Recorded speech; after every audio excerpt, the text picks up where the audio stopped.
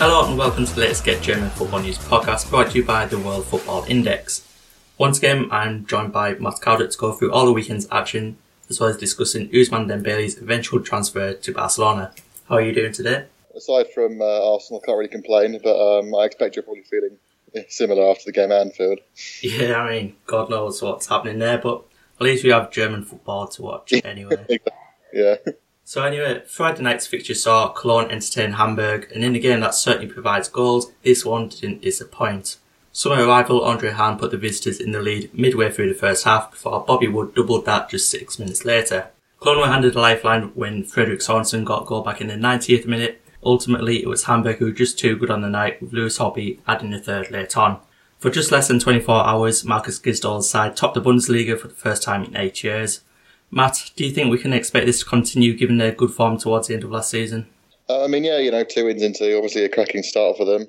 They were top at that point. I'm not sure we're going to see them stay there for the foreseeable future, but yeah, it's sort of like we were saying last week. They've got the players to make it a very interesting campaign for them. Obviously, we were talking about the likes of Wallace and Albin Ekdal, but the ones that really stood out, as we mentioned last week, were Andre Hahn and Bobby Wood, who really sort of did their business this week, as well as Lewis Holtby, who obviously has I think gone under the radar a little bit given his sort of torrid time back at Spurs. He was one of those sort of Premier League rejects, but I think he's really found his feet at Hamburg, and yeah, I can see this continuing as long as those sorts of players keep putting in performances they're doing.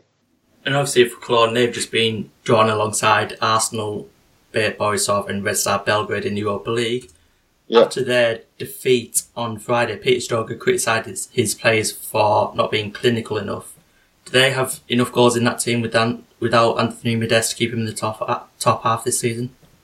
Well, again, as we sort of touched on last week, they look a different side without Anthony Modeste in a bad way, because they're missing that attacking sort of focal point really, and if they keep up this level of profligacy in front of goal, then yeah, absolutely they're going to struggle to keep their top half status. Because as I said, I think that Jon Cordoba is not the same player as Modeste is. He's not that player that will go up front, hold up the ball, and bring other players into play. He's not got that sort of ability to be their main apex in attack. So I think they could well struggle. Yeah. And the team that we did praise on match day one was obviously Borussia Mönchengladbach, who led twice against Augsburg through Dennis Zakaria and Oscar Wendt on Saturday. An equaliser in the 89th minute from Sergio Cordova and Manuel Baum, his first point of the season. How do you rate Gladbach's performance?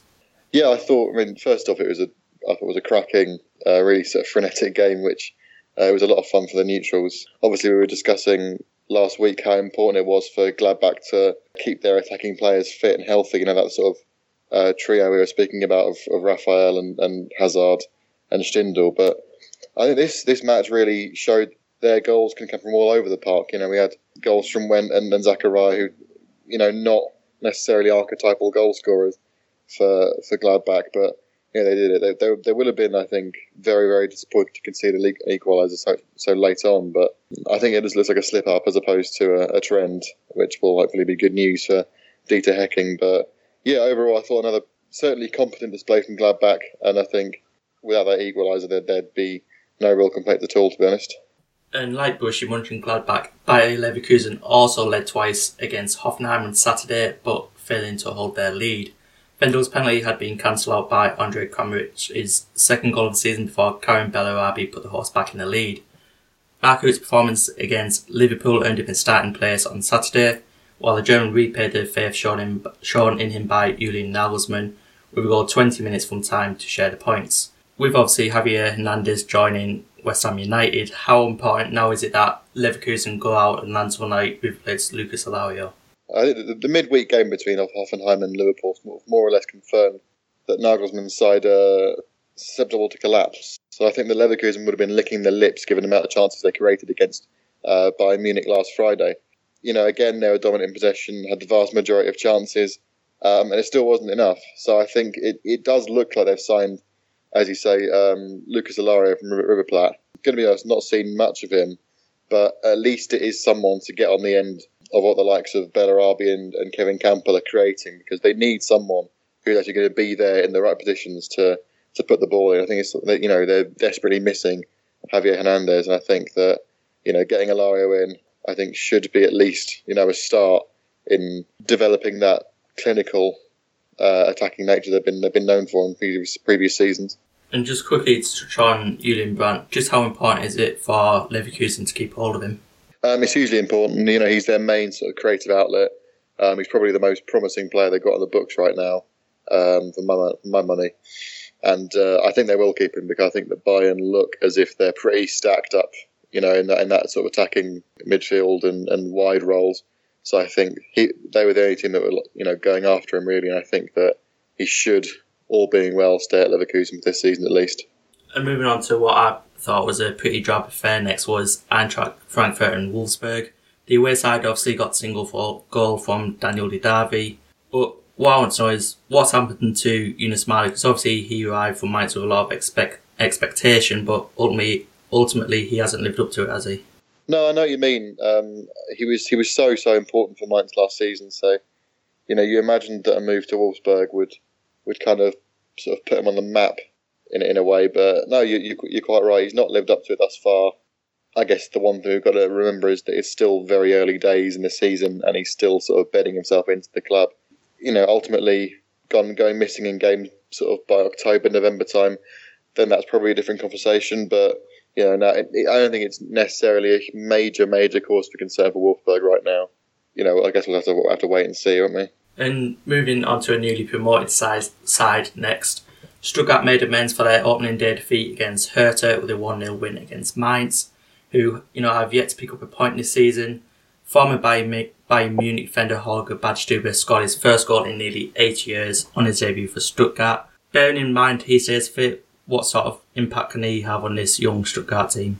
He's a fabulous and he's a classy player, so it's lovely to see him back and amongst the goals and just playing in general, really. Obviously, as we've sort of touched upon, he's had a torrid time with injury, so naturally it's going to be nigh on impossible for him to replicate precisely what made him such an exciting prospect at Bayern in the first place. But if he does manage to stay fit and he does manage to put a string of games together, then for Stuttgart to have such an experienced player among the ranks, then it'll be maybe just add that sort of calmness and tranquility at the back, whereas some newly promoted sides are prone to sort of panicking, whereas I think with Badstuber in the side that would kind of negate that. So I think he'll be hugely important, if he stays fit. And it's also worth noting that Mainz become the first club to lose both their opening games against promoted sides, a record that they won't want. Have you seen anything from them that stands out? You're quite right that it's a horrible record to have, and I think this game for me represented more of a worry than their opener. For instance, it was a kind of a smash and grab loss against Hanover. They were kind of on top, and it was just that one goal. And that won't have been as worrying as this, because this wasn't as frustrating a game. It was more of an equal affair. It looked a lot easier for Stuttgart, or certainly much easier than it should have been. So I think we haven't seen much from either game, and I think no goals, obviously conceding a lot of chances to newly promoted sides. I think it's really concerning for Mainz, even at this early stage, that they can't get results against these sorts of teams that they would be expecting and hoping to get points against. And moving on to the reigning champions next. Bayern Munich picked up 3 points against Werder Bremen, but Alexander Nuri's Bremen didn't really make it that easy, did they? No, I mean, I thought Bremen were pretty solid. Obviously, when you're hosting Bayern Munich, it's always a huge challenge, but I thought they stood up to it pretty well in general. I think in the end, it was just that little bit of class and quality that Lewandowski brings that did put Bayern through. But ultimately, again, as we were saying last week, Bayern don't necessarily look as fluid or dominant as perhaps they would hope. I think it's clear that their focus is going to be on the Champions League. Naturally would be with Ancelotti. So I think that, if we're seeing a more vulnerable Bayern, it's probably a good news for the league in general and how competitive it can be this season. And we touched on it last podcast about if Robert Lewandowski does get injured, where did the goals come from? But given that Thomas Muller has said that he doesn't feel in demand under Carlo Ancelotti, is it important that he remains at Bayern, or where do you see his future? Yeah, I think he will be at Bayern. I think it wasn't necessarily like a come and get me plea at all. I think it was purely, he's doesn't feel as integral as he perhaps once was. But, without any sort of backup for Lewandowski, the demand for him is still there, whether he thinks it or not. Also, the window is, it's kind of winding down now, and while it could get really, really busy, the big clubs generally will tend to sort of shut up shop and say, we're going to keep the players we've got, and then we're going to add here and there, but overall they'll try and keep their sort of high-profile players, unless you're Arsenal, of course, apparently. And I think, Muller leaving Bayern for anyone would be quite a shock at this stage. So, I think it's fair that he's got grievances, but I'm not sure they're going to be, important enough to take him away from Bayern Munich. No chance of him joining Dortmund then with their stack of money that they've got now? No, I wouldn't have thought so, no. On Saturday evening, of course, Borussia Dortmund continued their impressive football under new head coach Peter Bosz with a 2-0 win against Hertha Berlin at the Westfalenstadion. More on Dembele's transfer later, but how did they perform without the Frenchman? I thought they looked really good again. That 4-3-3 seems to be working wonders. It's also nice to see with Bosz sticking again with his players at this stage. I think they were unchanged or made very, very few changes. I think it shows he's got a clear plan and it's working for him. Obviously you said more on Dembele later, but looking at the Dortmund side now and what they're doing, it makes me sort of think that Bosz took a look at the situation early on and sort of said, right, this is going to be a huge distraction to the side, so let's get on with planning for life without Dembele. And I think it's paying dividends down because they're a really sort of well-oiled, well-functioning unit from what I can see. And obviously Aubameyang has been linked with a move away in the past, but it now looks like he's staying. Is there a striker in modern day football that is more clinical inside the penalty area? He's certainly up there, isn't he? There aren't many that can do what he does.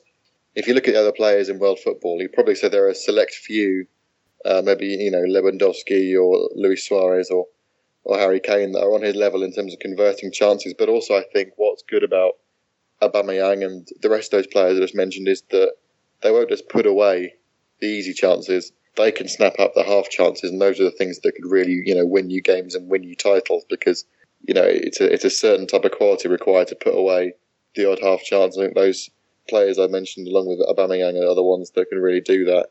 So, yeah, he's without a doubt one of the best and one of the most clinical strikers in football right now.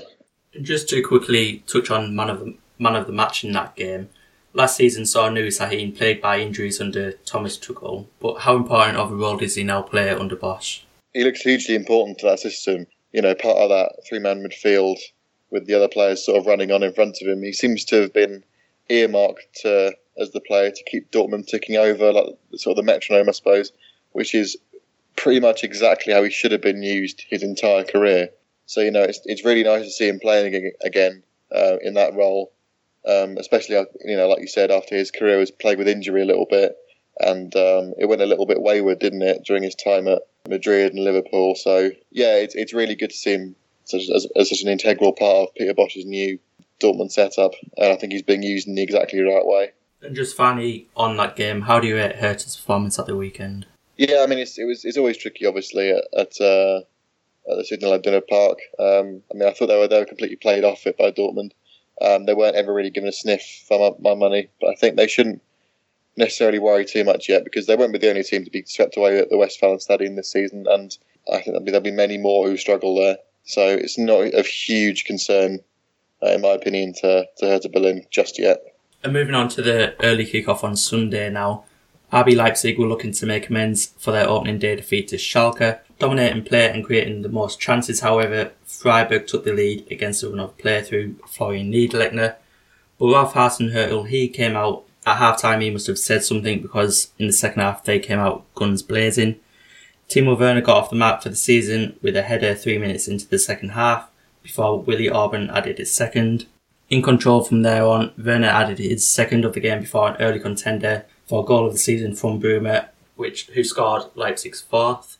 Now, was their performance on Sunday similar to that of last season that earned them plaudits?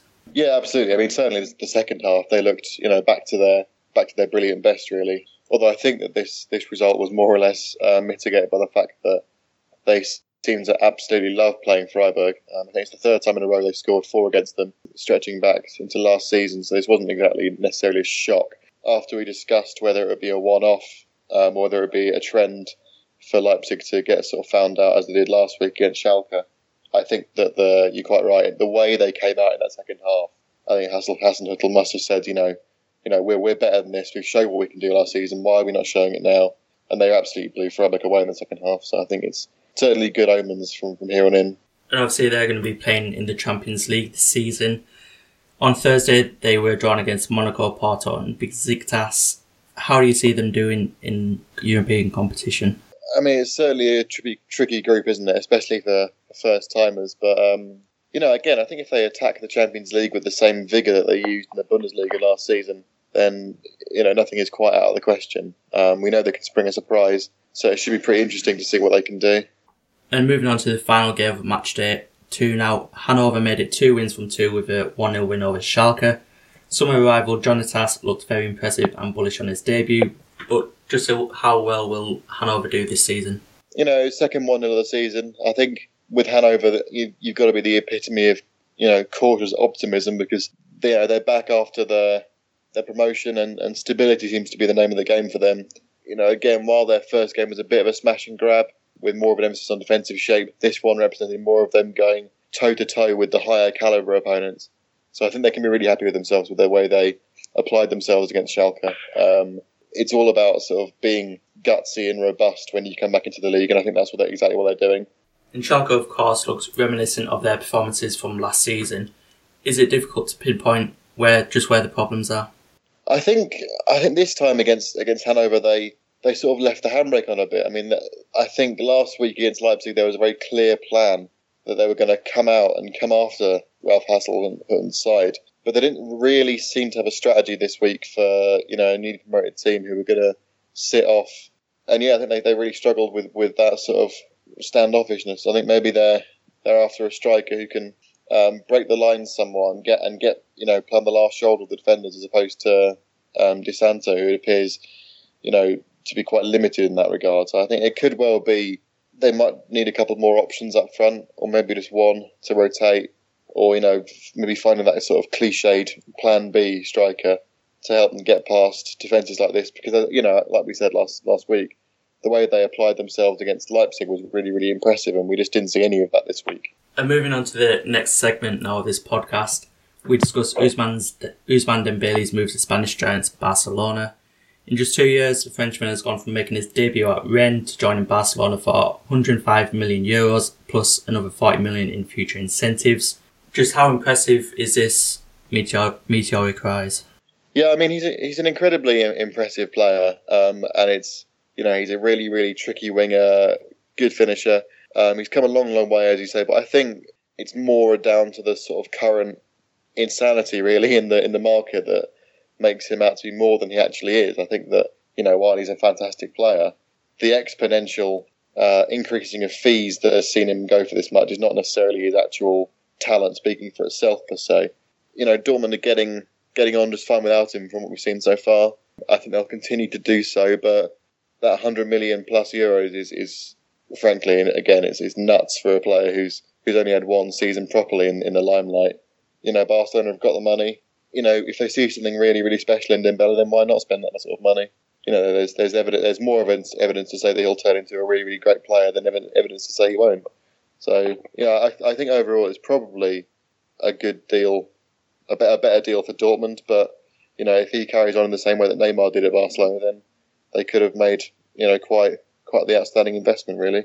And obviously in just 50 games for Dortmund, he did score 10 goals and create 22 goals. You touched on about Dortmund missing him there, but perhaps even more so will Aubameyang miss him, given how many goals Dembele created for him. Yeah, I think that they struck up quite a partnership, and I think they probably will miss him in that regard. Just purely to feed Aubameyang, but it's not as if Dortmund are short of creative players, is it? I mean, they've got Christian Pulisic, they've got Maximilian Philipp, who's been playing well in the last couple of games. Mario Götze is back, of course. And obviously, I'm sure we'll touch on it in a couple of minutes, but they've just signed Yarmolenko. So I think that in terms of feeding Aubameyang as their main sort of focal point in the attack, they've got players who can replicate what Dembele was doing. Like I said, there's been nothing in the first 2 games that shows us we can't expect that from Dortmund. I think they've applied themselves really, really well. They've got every chance of moving on from this Dembele speculation and coming out the side better. Yeah, and obviously you touch on it there that Dortmund have signed Yarmolenko. That's a 4-year deal, €25 million fee. He's a very experienced international winger who plays on the right but can also play on the left. Just how do you see him fitting into this Dortmund team? Yeah, I mean, firstly, what I want to say is I think that it's an incredibly reasonable price for who he is. You know, as you say, comes with a wealth of experience, the ability to play on anywhere on that forward line, but particularly the right. And, you know, he's a very reliable right-wing player who could step into Dembele's shoes. Obviously, now he's left. Equally, you could step into Aubameyang's shoes if he gets injured. So I think it's a really canny move, and especially for, I think it's something like €25 million, which is, you know, given the prices we're currently seeing, it's pretty much nothing. Also, I think a good move for Yarmolenko himself, who will probably be delighted, because I think he's been itching for a big move to a big European club for seemingly his entire career. So I think you know, it's especially good for him. I think that'll probably be a good fit. And obviously they've been linked with Bordeaux's Malcolm in the past as well since that Dembele move. Do you see any other move materialising, or do you think they'll keep their money until January or even put it away for next summer? I mean, I've not seen a huge number of concrete links. You know, I think Jeremy Toljan remains on the radar. Also, there's been interest in Kasper Dolberg from Ajax, but I think he seems to have nailed his colours to the mast and said he's not for sale, certainly this summer. There was some stuff in the Express and the Sun today about Mesut Ozil going there. I can't really see that happening. Although, you know, the way Arsenal are going on, you never know. But I think that in general, it would probably be wise for Dortmund to keep their powder dry for the time being, especially after signing Yarmolenko. And then again, as I said last week, if in January it gets to the point where they're missing something, that'll be the time to address it. But for now, I think they're going pretty well. Do you think at all Dortmund have any chance of landing Julian Draxler from PSG? It's an interesting one, isn't it? Because the Neymar move has sort of put, you know, it's blown all sort of prospects for Draxler at PSG out of the water. So, I mean, your guess is as good as mine where he ends up, because I think he will probably have to move before the end of the transfer window to, you know, get any playing time this season. I think if he went to Dortmund, that would only strengthen them, because, you know, he obviously knows the league and he's also very versatile. He could also play in any of those positions behind Aubameyang. Equally, I could see him going to a Premier League club with a lot of money. But, you know, I don't think it would be necessarily that difficult for Dortmund to push through a move, because now they've got the money. And with Dembele going, they've probably got the squad space for him as well. So it wouldn't necessarily surprise me at all. Especially with the World Cup just around the corner, everyone is obviously looking for that playing time for now. But in other breaking news that will perhaps excite some Liverpool fans is that they've agreed a fee to sign RB Leipzig's Naby Keita next summer. Just how much of an impact will he have at Liverpool, and is it a good deal for both parties in today's market? Well, firstly, in terms of the impact he'll have, I think he'll be absolutely fantastic. I think there's a lot of people comparing him to a sort of N'Golo Kante player. I don't think he's that at all. I think he's a lot more attacking, you know, a lot better in terms of, you know, going forward. He's a true box-to-box player. You know, he can really take people on. I think he's probably more akin to someone like, you know, a Lallana or maybe a Jorginho Wijnaldum in the way he sort of can, you know, drift past players and then get high up the field. So I think he's going to offer a huge amount of energy to that midfield of Liverpool's now.